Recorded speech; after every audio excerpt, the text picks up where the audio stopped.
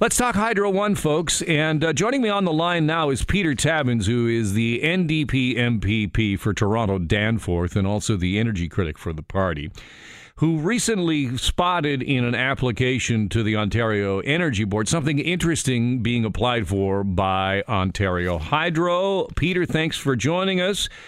What is in there in terms of these prepaid electricity meters? What's in there is an application for the funds to install prepaid hydro meters so that families who they see as credit risks or who are in arrears will have to feed the meter in order to get power. And frankly, Alan, it's quite a shock. I mean, Margaret Thatcher did this in Britain when they privatized water, and it caused huge problems for families. It led to public health problems.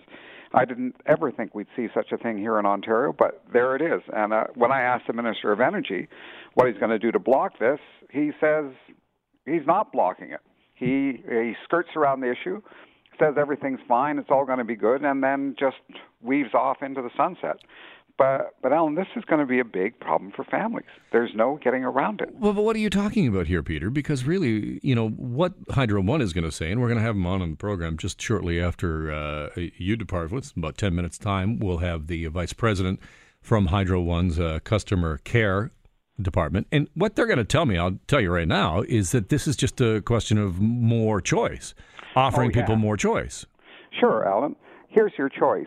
We're going to cut off your power. If you want power, you can have a meter installed, and it'll be a pay-as-you-go meter. There's your choice. And I don't think that's a very good choice, if in fact that's what's going to happen, because when I went back and looked at the Energy Board application Hydro One had put in, there was no mention about choice for the customers. There was no indication this would be entirely optional.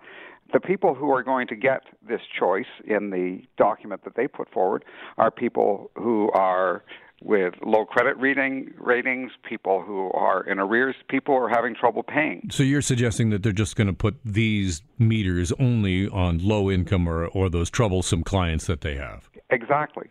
Now hold on for a second, because when you start talking about power being cut off, as you well know, there are new regulations and rules from the Ontario Energy Board that prohibit suppliers and prohibit any kind of disconnection during winter months. That is against the law now in this province. Well, that's how I understand it as well. But, Alan, think about it for a moment.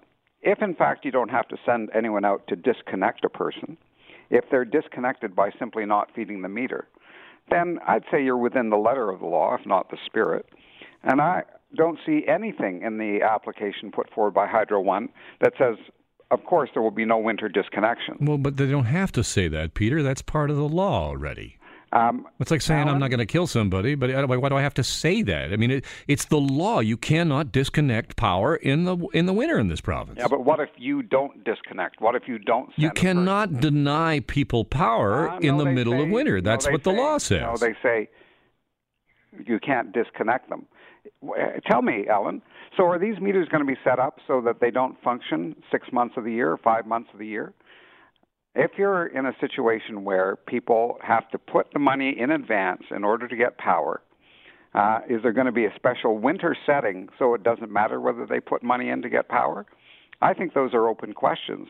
I would say, and you've been around Queen's Park long enough, if you lack a very profound skepticism, then you don't understand how this system works. And I would say that we will see some very fancy dancing on this issue.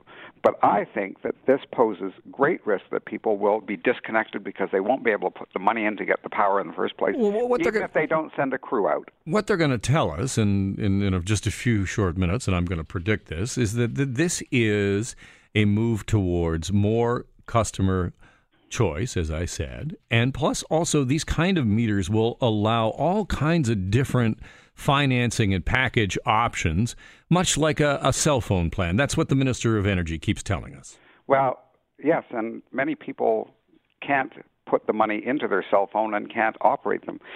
Alan, read the document. They don't talk anything about people with high incomes signing up for these prepayment meters because it'll be a wonderful way for them to run their power. This is all about the people that Hydro One see as credit risks, and this is a no-fuss, no-muss way for them to cut them off.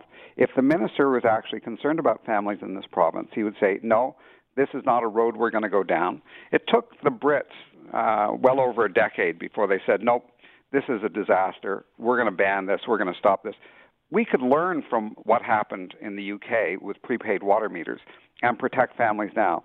That's not what this Liberal government is talking about. And in fact, if they actually cared about people having trouble with their hydro bills, they wouldn't be bringing forward these short-term fixes where we're borrowing billions of dollars to bring the bills down for a few years.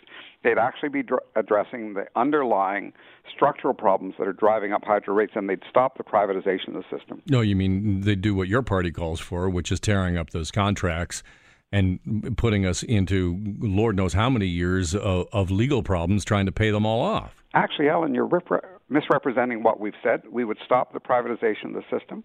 We would be buying back Hydro One. Oh, that's going to be cheap. It won't be cheap, but Hydro One is a profitable operation, and its repurchase can be paid for through its operation. We don't have to be in a situation in the future where we can't control a very critical piece of the system. And we're not going to be going forward with privatization of other parts of the system. We are going to bring it back into public hands.